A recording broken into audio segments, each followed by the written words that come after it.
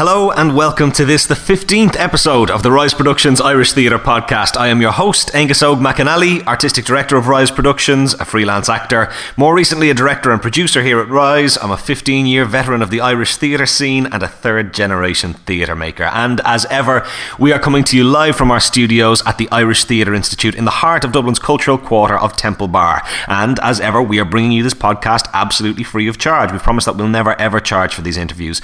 But the whole point of this podcast is to support, promote and celebrate all that is great about Irish theatre. So while we're not looking for you to put money into our pockets, we're asking you to go and put your money into Irish theatre. Go out there and support Irish theatre. Buy tickets. Don't be hanging around waiting for your friends to give you comps or going, sure, it's a bit expensive, we can't go out. Make this be the week where you go out and buy yourself some theatre tickets, treat yourself to a night out, bring a friend, have a great time, it'll all be great.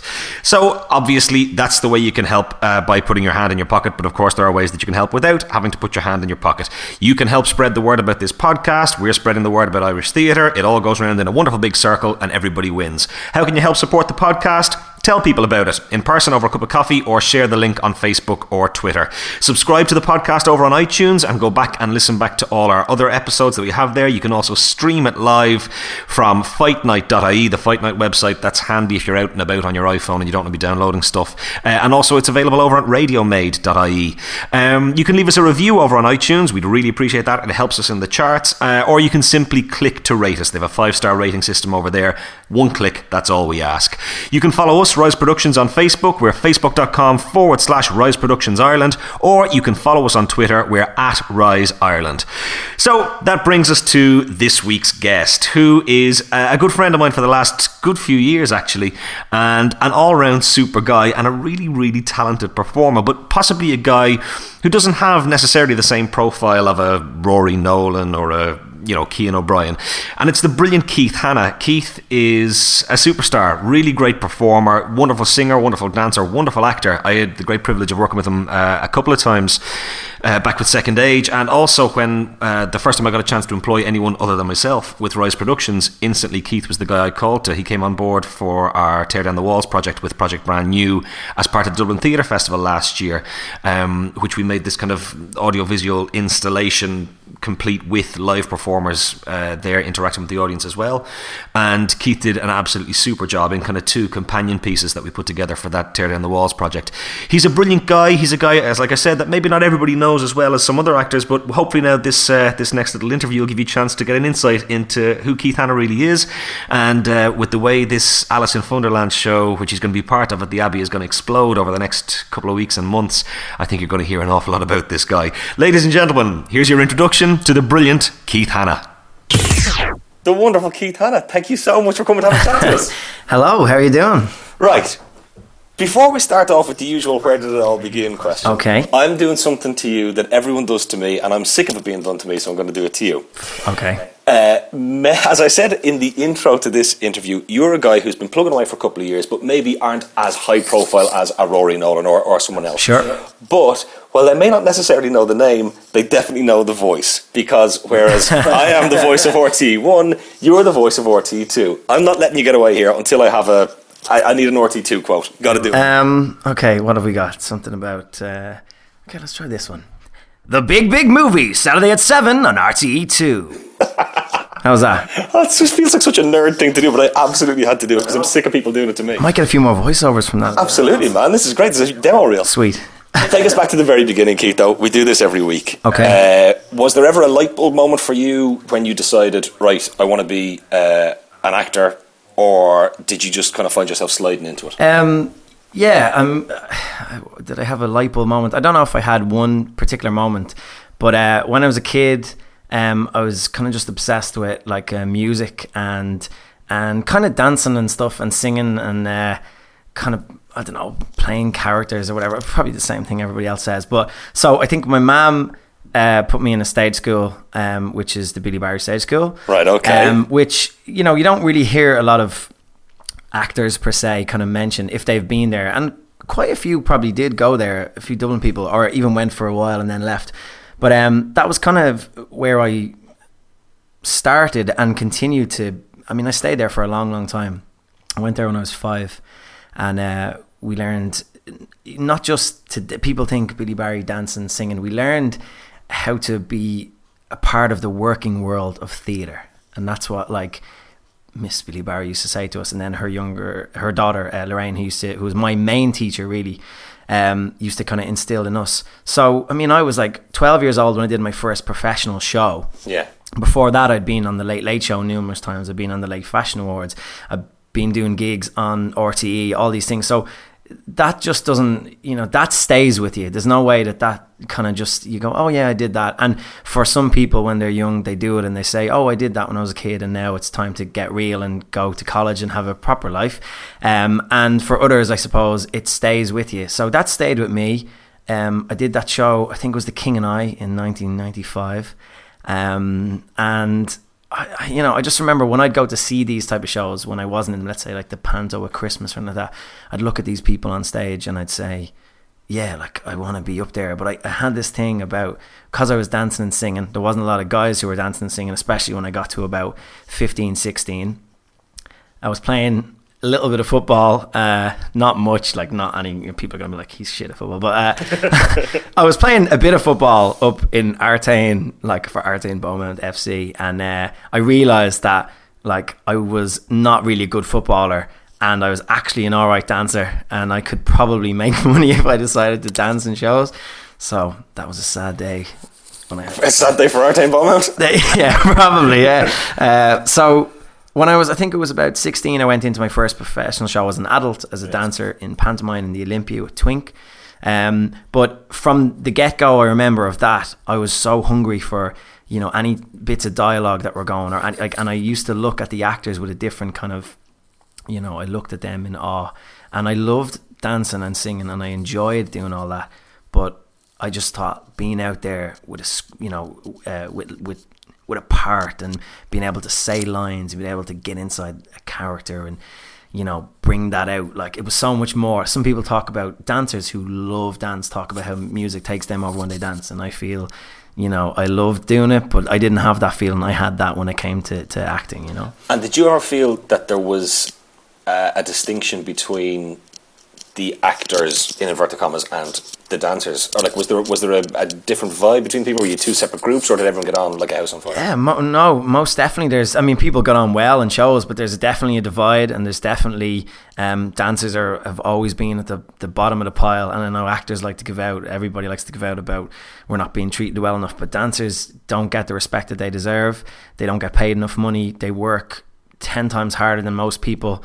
They just kind of like sweat all day long. They kill themselves. They're in before everyone. They're warming up. They're on the floor. I mean, we'd come in to warm up for Panto and we'd be on the floor, this freezing cold floor. And I'd look over and like one of the actors would walk in with a script in hand and his cappuccino, like looking real cozy. And I'd be like, why am I not over there with them? But yeah, I don't think they get the kind of props that they deserve because they work so hard, So when you look back on your time in Billy Barry, and like you say, you were there for a long time. Many years were you there in total? I was there when I was 5 till like nearly 19 or 20. Right, okay. And then I was asked to come back and guest on one of the shows that they do in the Gaieties, which was a brilliant thing for me to come back and and guest in my own right, So that was now, cool. as a fully fledged professional actor and occasionally singer and dancer as well, when you look back on that time with Billy Barry, do you think that was great and a really useful training, or do you go, Jesus? Because occasionally you hear horror stories about how they're in the business of churning out child stars and not necessarily fully rounded performers.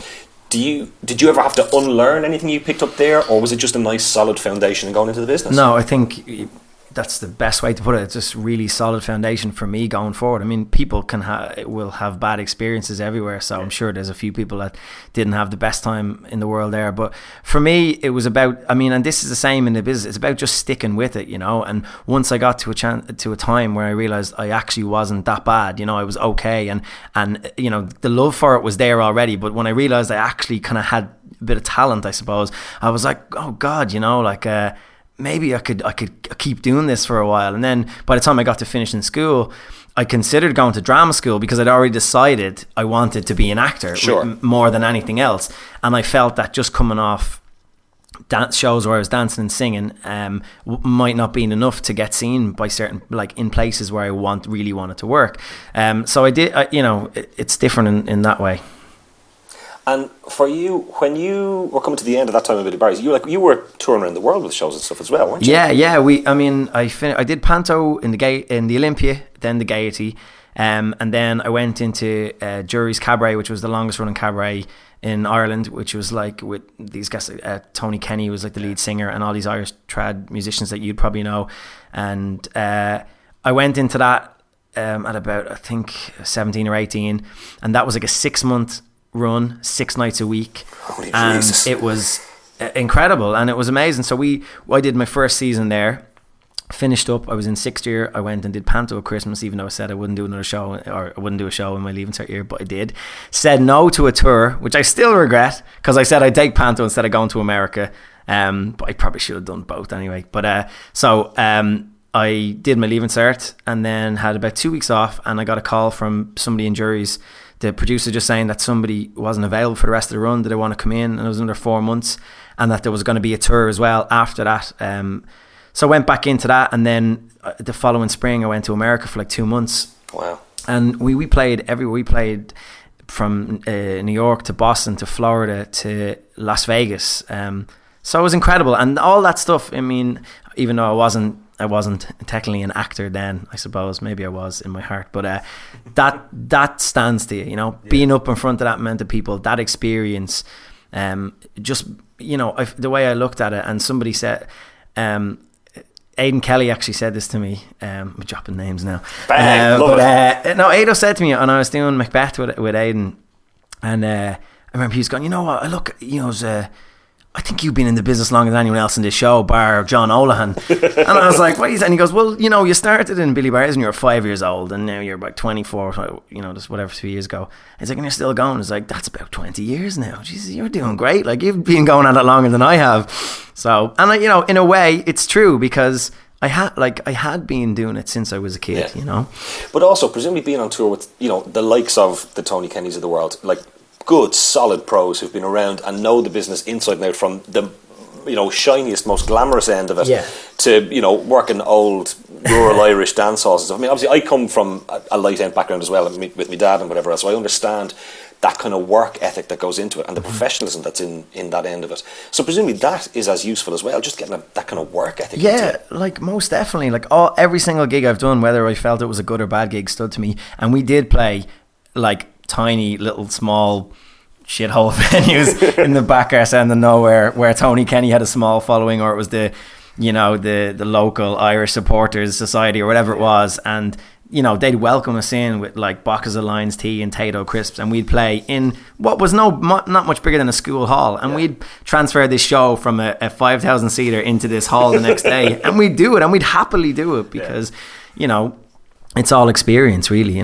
So talk to me then about trying to make that transition from being seen as, in inverted commas, only a dancer and a singer into being a real life professional actor. Yeah. What was that transition like? Well, I found that tough, and I didn't do the drama school thing, and I felt there was times I felt like that had really gone against me, and I felt that people didn't know who I was, and they would never know who I was, and I really wanted to kind of make this change, but then obviously I can't just sit at home and then go, right, now I'm an actor, so people, can you see me as an actor? But people didn't really know who I was.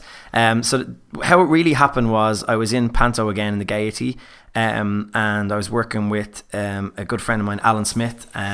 Wonderful Alan Smith, who's now out in LA. Ripping it up over there, living the Hollywood life. I don't hear from him as much as I used to, but it's a sad time. No, I do actually hear from him. He's doing great, and I'm really happy and proud of him. So, but he himself and another good friend of mine, David O'Mara, who I'm sure everybody will know, is another fantastic actor.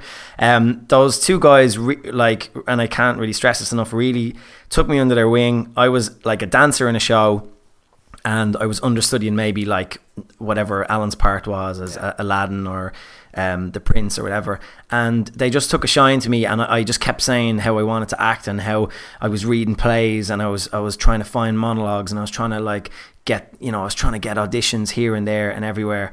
And what had happened was another old friend of mine, Adam Lawler, who I worked with, He's been in the business for years. He used to work in the Abbey, who a lot of people might know Adam. He was a box office manager in there. Yeah. And he had told me about general auditions coming up in the Abbey. So I actually sent my stuff in and managed to get a general audition with, I think it was Marie Kelly at the time, and Wayne Jordan, who was, I think, assistant directing at the time. That'd be right. And I went in and I did a speech, and I had done really no like acting at the time, and I was surprised to even get like the call in, and it went really well. And even like Marie Kelly kept in contact with me, and I think she had said that it went very well, but she'd like me to kind of try and get more experience and stuff. But you know, coming in there quite young, it was great that they gave me that opportunity to come in and kept in contact with me, which was nice.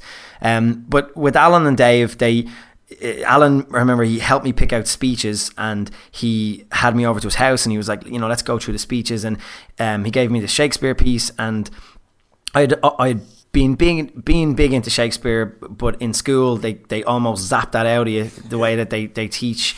And I used to try and read it on my own and figure it out on my own outside of school. And it wasn't really until I saw a production that Second Age did in the Gaiety when I was in 5th or 6th year of King Lear or something, and I looked at it and went, look, it makes sense to me now, because I can see like actors like representing these people, and then they're telling the story, and I was like, okay, it makes sense to me now. Like, what have we been doing in the classroom the whole time, talking and not making any sense of it? So Alan had gone through these speeches with me, and this was coming up to that audition in the Abbey, and he had told me he was working with Second Age quite a lot, and he said, look, I'll put in a good word for you with Alan Stanford, who we know is the artistic director of Second Age. And I was like, okay, and I was like really trying to excited and trying, like, how do I follow it up? And I remember like printing CVs, pictures, like, you know, spending money I didn't really have. And I know like people say they go and do it, but I actually like was going crazy, like 50 headshots, 50 CVs, 50 cover letters, walking around town like with the Irish Theatre handbook, like finding out addresses of companies and like asking to see people, like, you know, people that I was a bit too cheeky almost, you know. I was walking and going, can I speak to, you know, the artistic director, or I want to hand this in to the casting director here, and I'd follow it up with a phone call. And I must have sent all these emails, and fair enough, a lot of people didn't get back to me, but a lot of companies did, and I was really surprised. And they were like, oh, you've got a really diverse CV, you've got a lot of dance and stuff, and, you know, keep in touch with us, and if you've got something on, we'll come see you. So I was kind of surprised that companies were actually open to do that, you know. And I remember they had, Alan had said this, I had done another cabaret show or something in the Red Cow, I think, and I was kind of doing a bit more singing and kind of musical style stuff, but still not really getting to act like I wanted to. And Alan Smith had told me he had put my stuff forward to Alan Stanford, and out of nowhere I got a phone call from the producer saying that Alan Stanford would like to see me for King Lear. So I was like, oh my God, this is it. This is the moment. This is when it all changes, you know. So I went and worked on the speech from Henry V, and met him in his office. Yeah. And, you know, Alan is a big presence, and it was quite daunting for me to walk into his office and just be like, hello, I'm Keith, that guy that used to dance and sing, can I have a part in your show? And he was so, like, I couldn't believe how nice he was. And the first thing he said to me was that he said, you come very highly recommended from Alan Smith and Dave O'Mara, and I can't tell you how far that goes in my book. Wow. And you know, I was like, okay. So he said, look, have you got a speech? So I went through it and did the speech. At the end, he asked me to kind of just say it straight to him into his eye, like, just so I spent the whole time, and I know that some people don't like you looking directly at them when you're auditioning or whatever, but I just kind of stared him out of it, and I finished, and he didn't say anything for about 10 seconds, and you know, I was, which presumably to you felt like 8.5 minutes. Yeah, it was about 3 months long. I was sitting there dying, like, but and then he just went, he goes, that was fantastic, that was brilliant, and I really like. And he went on this rant, and he went, it's great to see somebody, you know, young and coming out from a different background, and not necessarily come to a drama school, but you know, has a good handle on Shakespeare and wants to learn, and he's going on, and I'm just like thinking, what's he going to say next? And out of nowhere he goes, you know, I have a part for you in the play, you're going to be in the play, by the way. And then he went on talking again, and inside I was just like, get in, come on, like. So you got the gig in the room? Yeah, in the room, yeah. Wow. Yeah. I've never got the gig in the room. I know. Well, come on, I can't believe that now. It's a true story. Jesus, that's amazing. Yeah. So, and that was great. So I had that coming up, and I was over the moon. I mean, I rang my mum, and I think she was crying. She tends to do that though when I get jobs. Yeah, and I felt like that couldn't be the start of it all, and it was the start, but there was a lot more hard work to come from that. Like, getting that show was great, and I talk a bit more about Second Age and stuff maybe in a bit, but you know, even though I got work with them and I was seen by a wider variety of people, the people I wanted to be seeing me, I still found it quite hard for a long time to really kind of establish myself. I'm still trying, and I suppose you just got to keep going is the best thing, I think.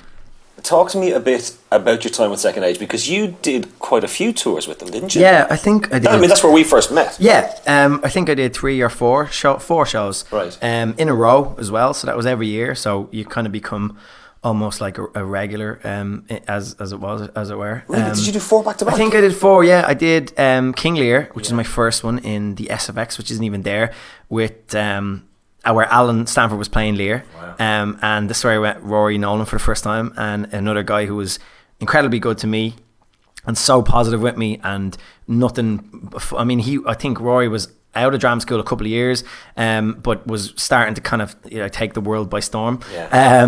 But he, just really positive and really like always up for a laugh and always kind of encouraging me to do better and get better. And Alan Smith was in it as well, and David O'Mara. So I was getting to work with the two guys that they'd helped get me there, which was fantastic. So I did King Lear, and then I got an agent through that, which was fantastic. And I felt like I'm on the way now, it's all going to kick off. And obviously there's stuff in between, but the following year, I think I did Macbeth. With me? With the fantastically talented Angus McNally.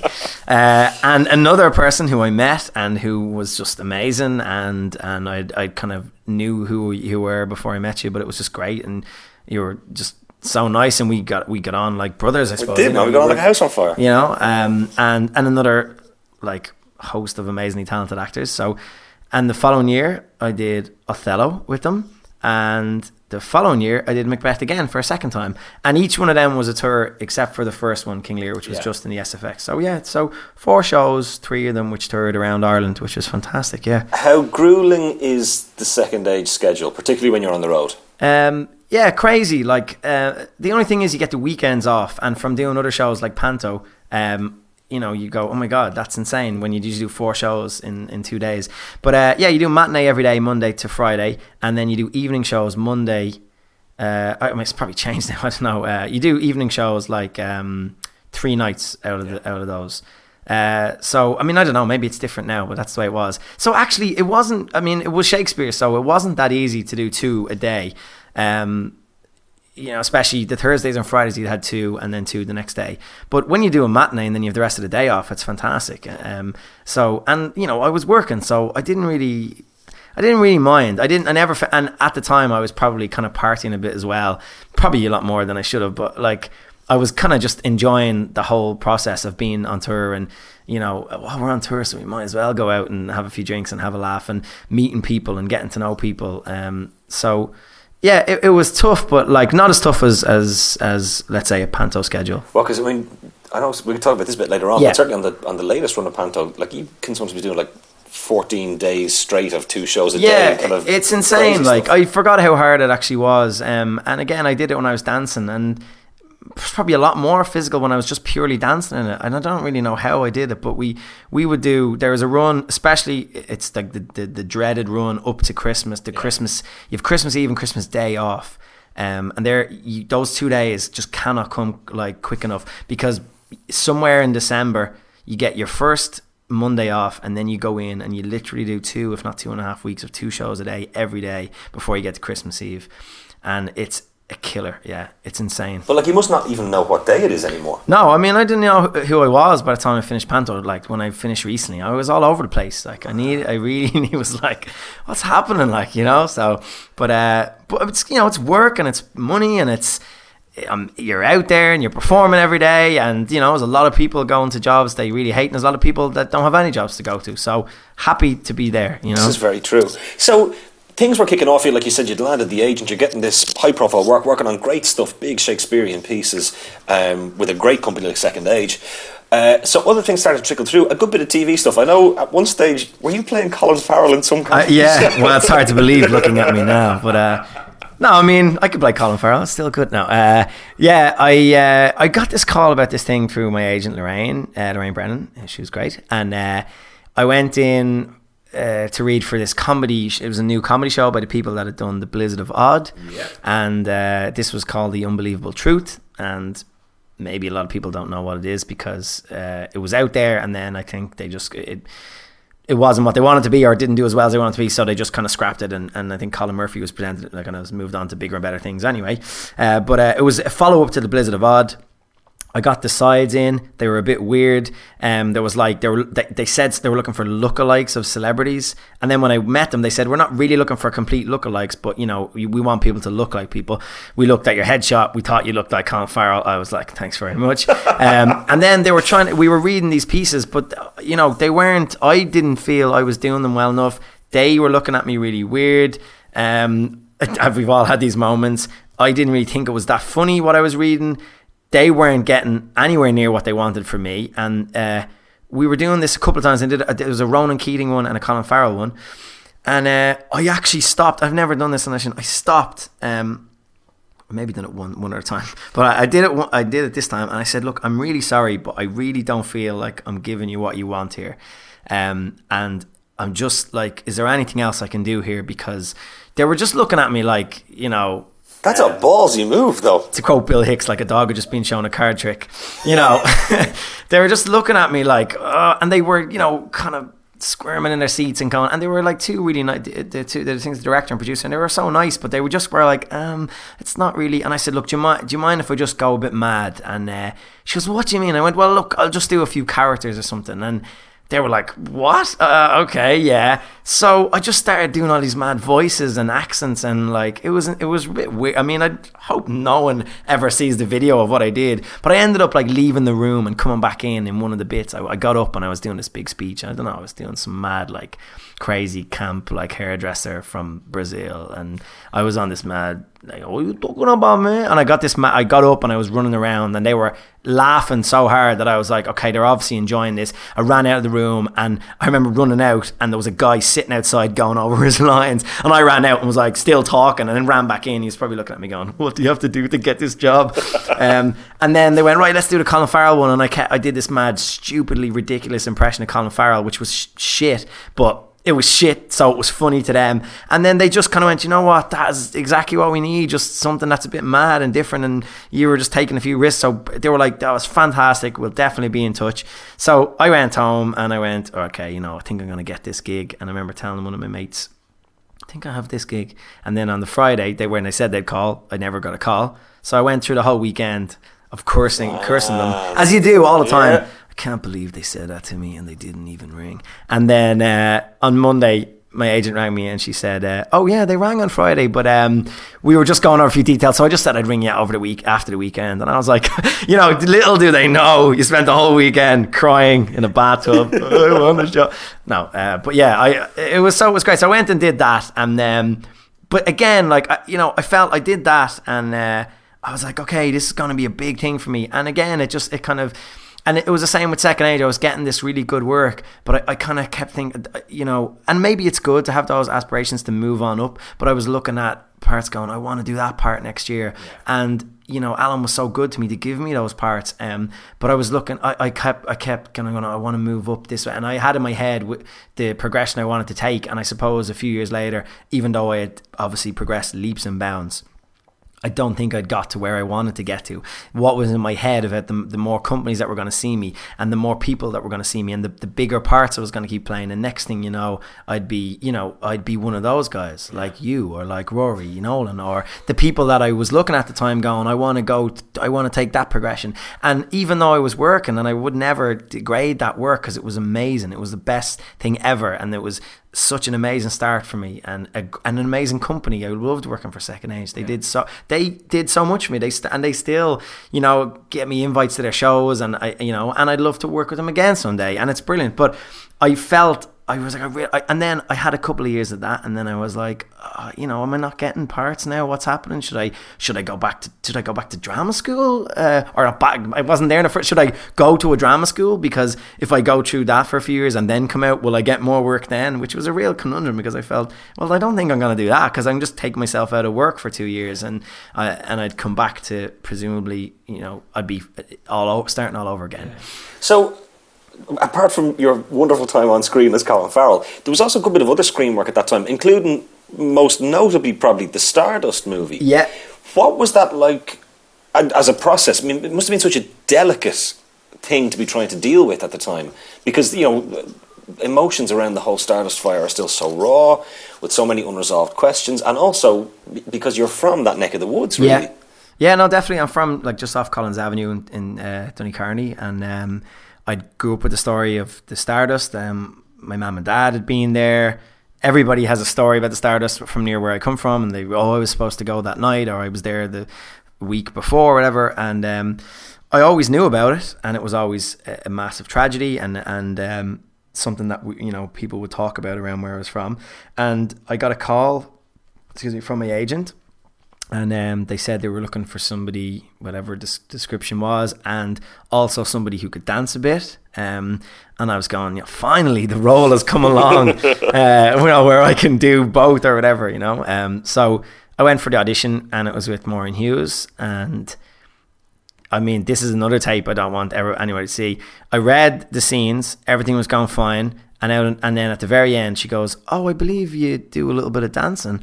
And I went, yeah, I dance. I've danced for a while. And would you mind if you give us a bit of dancing? And I went, yeah, I mean, sure, as you do, you'd say yes to anything pretty much. Of course. Yeah, what do you want? And I said, have you got some music, And she went, no, we've no music. And we didn't really have any iPhones then, so no one was going to put on, stick on YouTube and throw a track on. So I went, oh, okay, so I'll just dance around then. And it was this small conference room in the Exchequer Hotel. So the guy who was filming it took the camcorder off the stand, and it was like a handheld. It was like some kind of crazy I don't know, it was like a bad music video from 1984. And he was following me around with it. So I don't know, I started looking into the camera and pointing at it and doing these kind of crazy 70s disco moves. I thought disco dancing was that's what it was supposed to be. So I left there, in a shade of embarrassment, and going, I think I'm going to die, Keith. Yeah, I can't believe she made me do that. And then I didn't hear anything for a while, and I got a call about a recall, and my agent was like, they really like you and stuff. So the recall was a lot more serious, the stuff I was reading, and it was a really serious scene and really emotional scene. And I met the director, Kieran Donnelly, and a few of the producers and stuff were there, and I did that, and I felt it went very well. And again, I left, and I didn't have to dance that time, which is fine.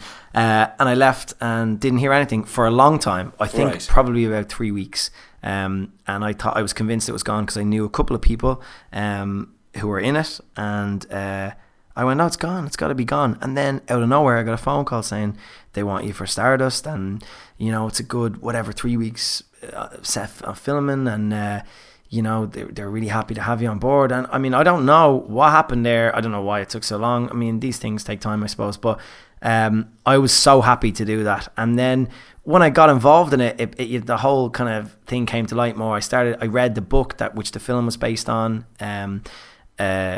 And I got so much more into it, and you start to relate to these people. And funnily enough, the guy I was playing, his name was Errol Buckley. He's from Donnycarney. He was from Donnycarney. His family were from Donnycarney, and he lost his brother in the fire.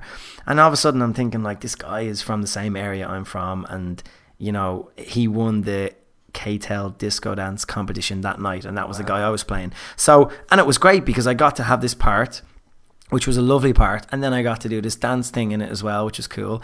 And people were like, "Oh God, I didn't know you could dance," and I was like, "Oh yeah." So that's kind of good for me, because I'd rather now go, as being seen as an actor, which is why I am now. An actor who can dance rather than a dancer who can act. Exactly, and I'd rather almost people didn't know, so that if they go, oh, that's brilliant, and then we can use that. So as opposed to looking at me as you just do that, and you don't do anything else. But so it was a good chunk of filming on that. It was fantastic to be a part of. It brought the whole situation back to light. I know it wasn't everybody's cup of tea. I know there probably were some people who were opposed to it. I think it was a good thing to get it out there. I think RTE made a brave decision to make it. It highlighted the issue. We see it all the time being brought back up again. Strangely enough, I think we're on the anniversary of it. Yeah, it was Valentine's, wasn't it? Was yesterday, yeah, which is insane. Or 2 days ago, the 13th, because it was on Friday the 13th, which is the Valentine's night dance or something. So, it's just something like that should be spoken about, and things should be done. So, and I think for anyone who's seen it, who's seen the finished product, it was an amazing. It was amazing. I thought it was fantastic. I watched it a couple of times. I don't think I could watch it again. It's very sad, but I was delighted to be a part of something like that. Yeah, I was privileged to be involved. So with your kind of physical background, the background kind of physical theatre, it was kind of inevitable that physical theatre was going to come knocking on the door for you. So what was it like working on? We spoke briefly with Paul Reed about it. The magical show of Macbeth's, which was such an amazing show to see, and some of the physicality in that was just exquisite. And I've recollections of you doing amazing things. Had you a sequence with a football like that clip on YouTube when they're playing the big table tennis? Yeah, I think they'd gotten it. Something had come. I don't know where the idea came from, but when I came in, I think it was in the audition with David Bulger, who directed it, and we did some of the movement stuff with this really long kind of pole with this football on the end, and they had explained what the idea was like, and I was like, oh, this seems kind of cool, and I looked at the video, I think on YouTube, and that was really crazy, last minute casting. A friend of mine who I'd worked with, he's a director and a choreographer, Darren Crosby, he had said that that they were looking for people, or they're looking for one last guy. I was like, oh God, and again, I was like, why haven't I been seen for this? But whatever, if they're willing to see me now, fantastic, and I go in and get it, then it's all. So I went to audition on a Friday evening, and then I was going to see a play in the Abbey that night, and I got the phone call when I got to the Abbey after I left the room. So you maybe have a history of booking gigs really quickly.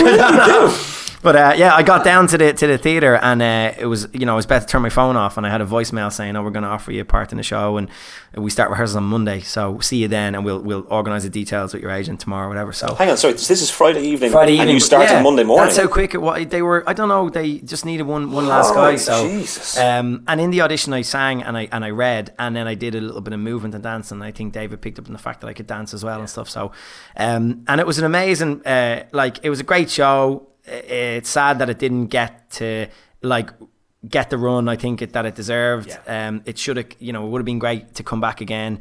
It's so much potential, and not that we didn't do it justice. I think we did. I think we all, because it was a real collaborative effort, and Gary and Malky, the guys who wrote it, I think it was a fantastic production, and Paul, who was obviously fantastic in it. But it's a shame. I mean, we did it that we were here in the Olympia, and then we went to Cork, and we wanted to.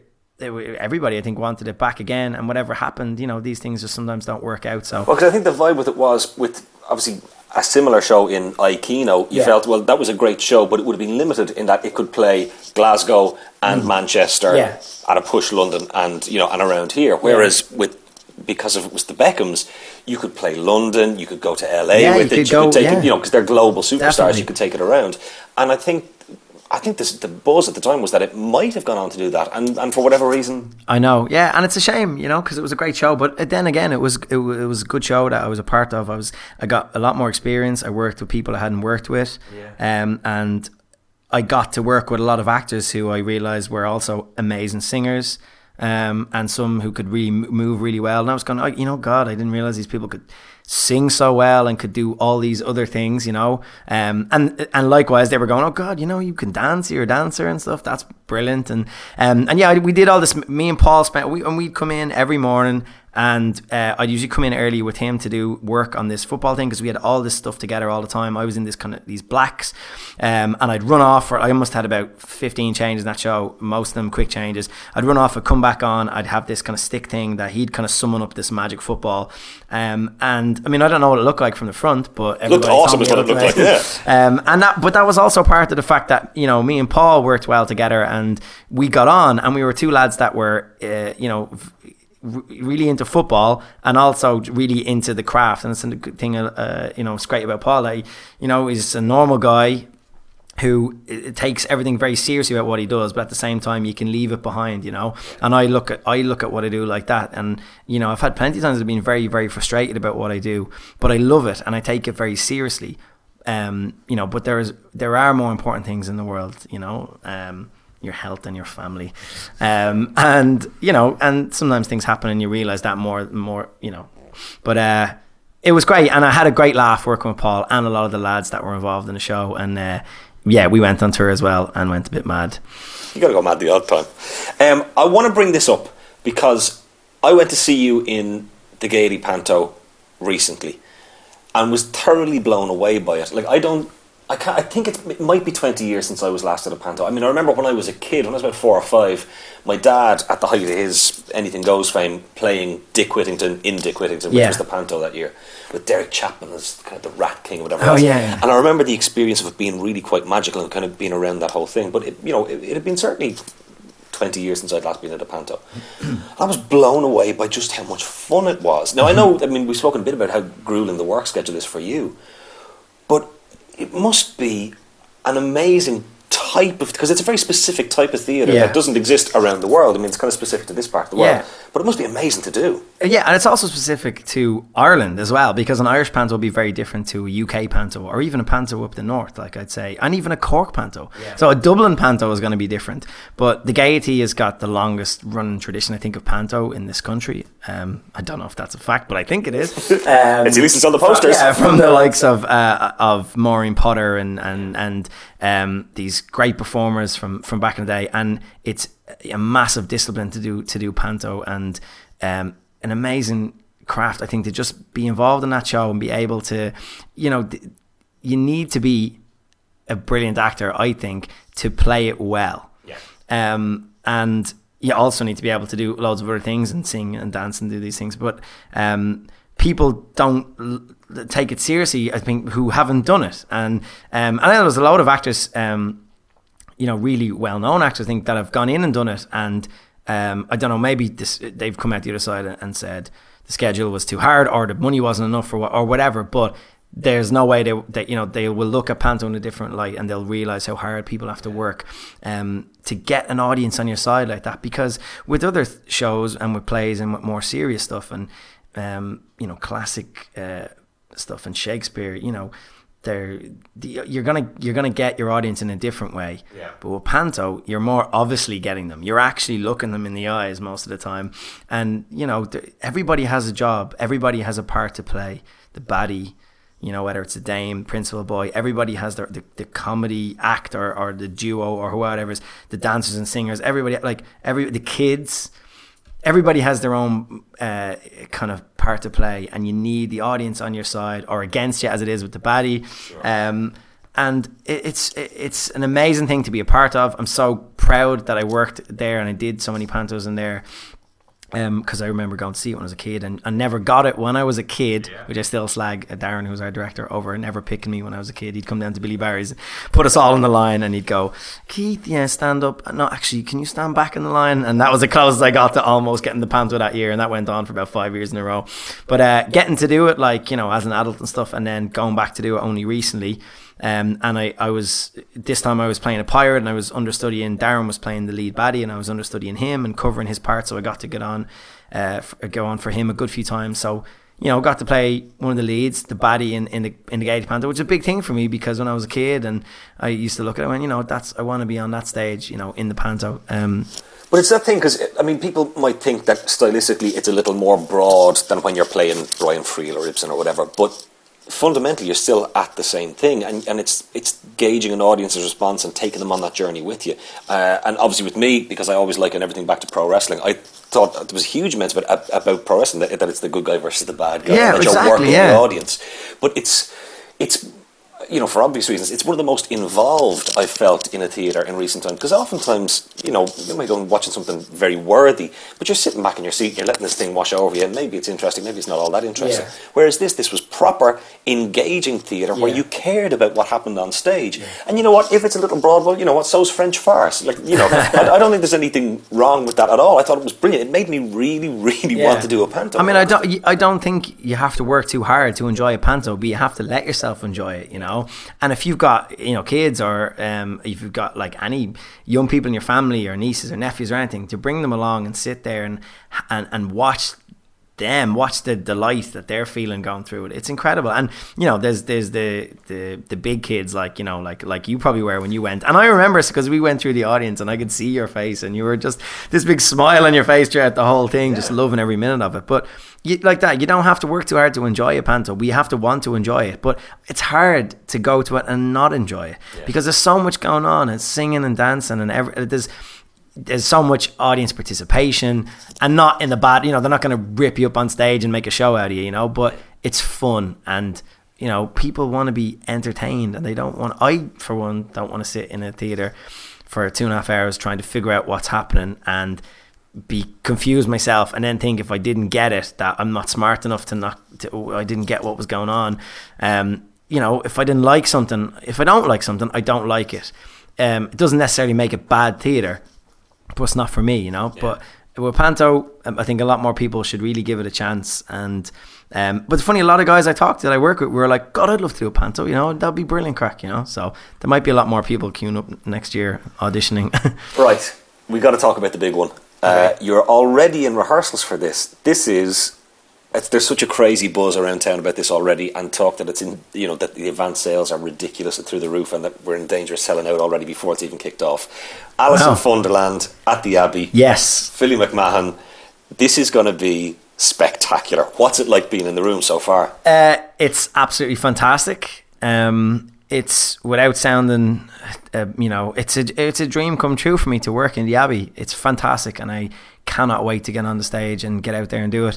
I'd auditioned the Abbey a few times before. I don't know how close I came to actually getting cast, but every once in a while they changed the casting director, who I felt didn't know me then, so I had to try and get her to, or whoever it was, to know me or come see me. And if I wasn't doing a show, it was almost impossible. But I did ring the casting director before in the Abbey a few years ago, and actually asked to meet for coffee and have a chat. And when I met them, it was Holly at the time, and she was saying, yeah, you know, we've seen your work, and we you know, we know who you are, and we'll bring you in if something's right. And I found that to be, I was like, oh wow, you know, that's amazing. You know, you think I exist, I'm on their radar. radar. You think people don't know who you are, you know. And I think I originally auditioned when I was in rehearsals for panto in November or early December.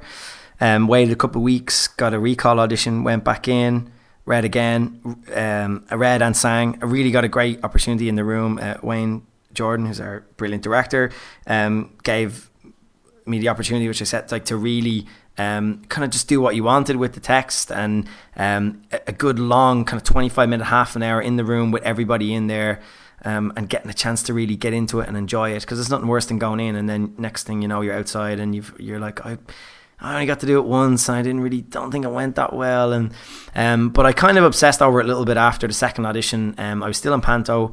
I had that to think about, obviously, in getting to the end of that run, and I was talking to Paul Reed quite a lot about it, and because he's in the show as well, and I was saying, I haven't heard anything yet, and I was like, hopefully, you know, I'll get a call. And I was just got, I think I'd heard a few people had been casting it, and I was going, oh, maybe it's gone, and without wanting to obsess over it too much, but you know, I really wanted to work in there. I think Aidan said it on your podcast as well.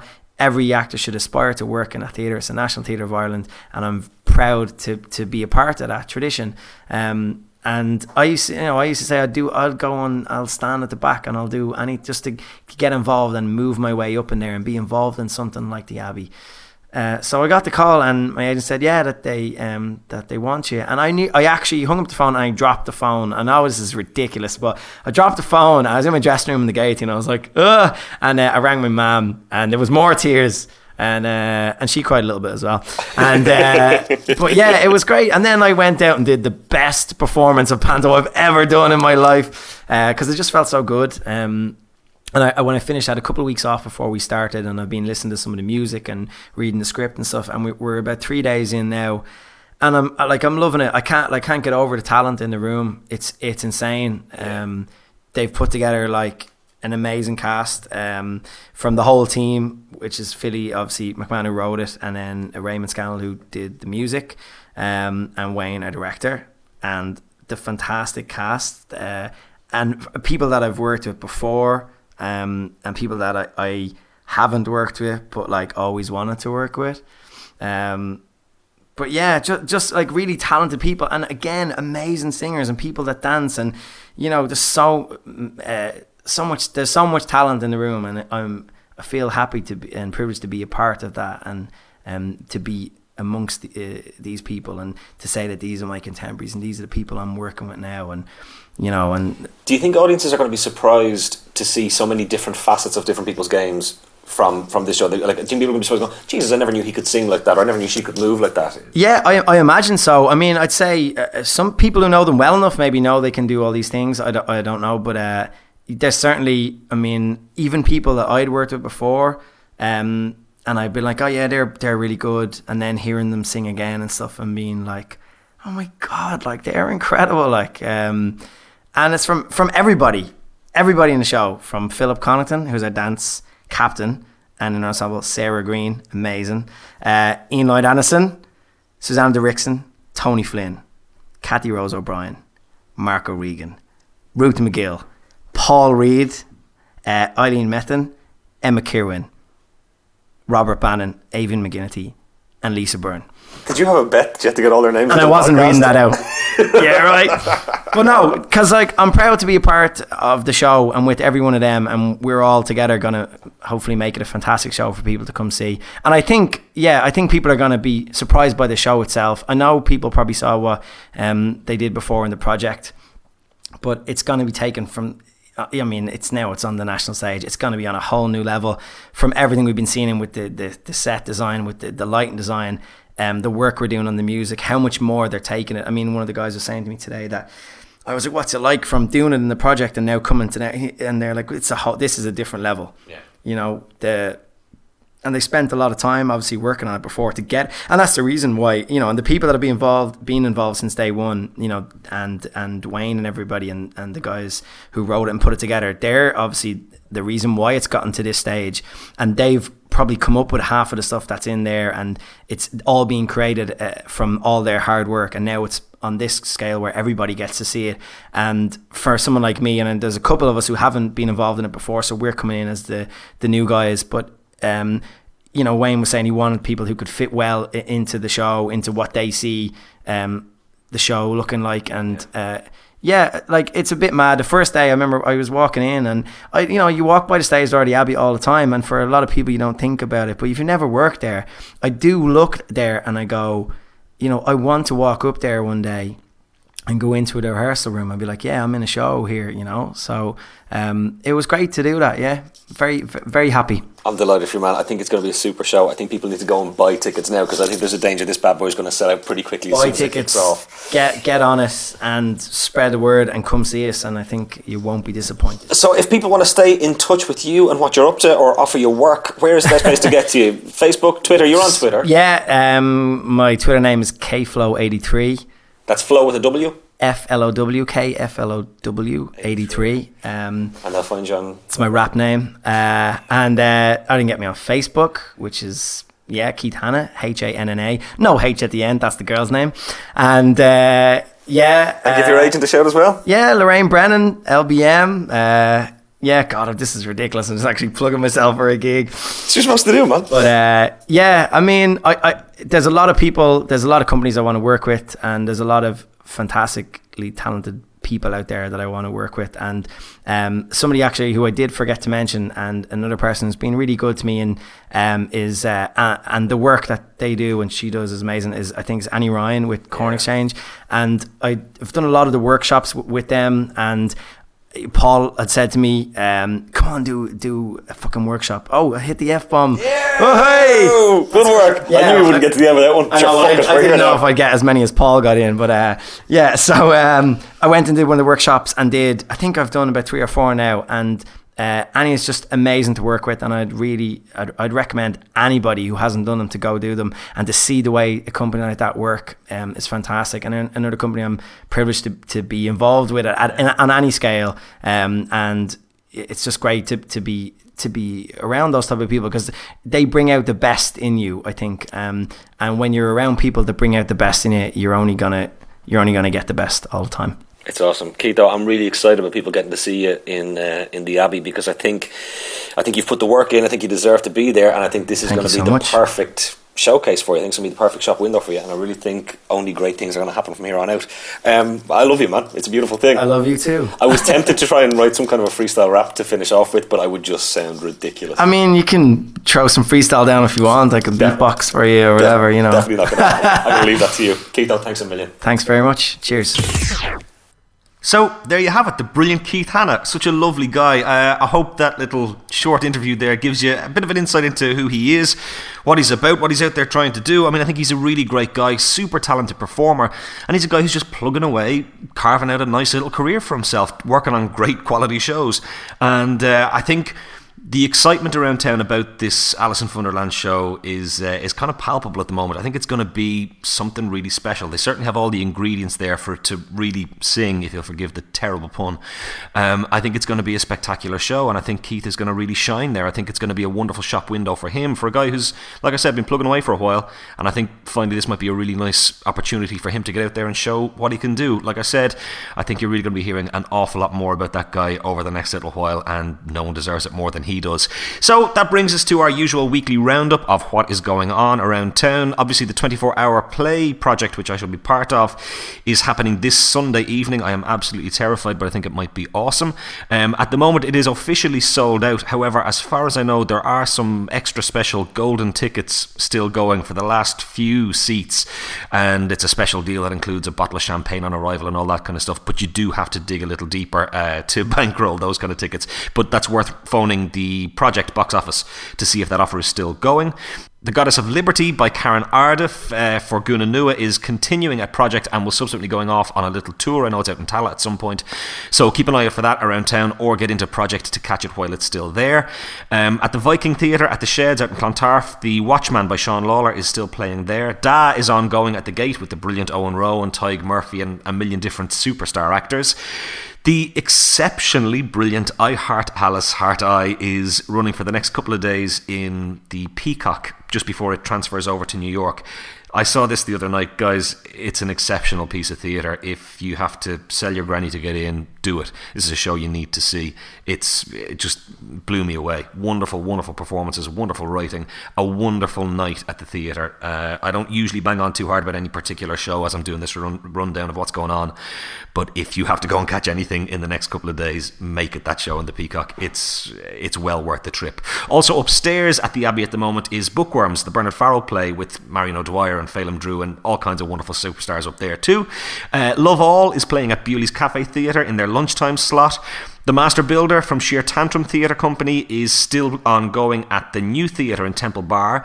The Collaborations Festival at Smock Alley is still going on. It's only a couple of days left on that as far as I know, and still a huge variety of shows to go and see. Short little snippets and more full-length shows, pieces that are in development. A whole load of things there that might take your fancy. There's one that particularly stood out to me, which is Every Doris Has His Day, which is a one-man show that Ian Lloyd Anderson, who's a super actor, is doing, and that's written by Jerry McCann. That's going to be, I think, one of the highlights of that little festival there. If you get a chance to pop along and see that, I would highly recommend it.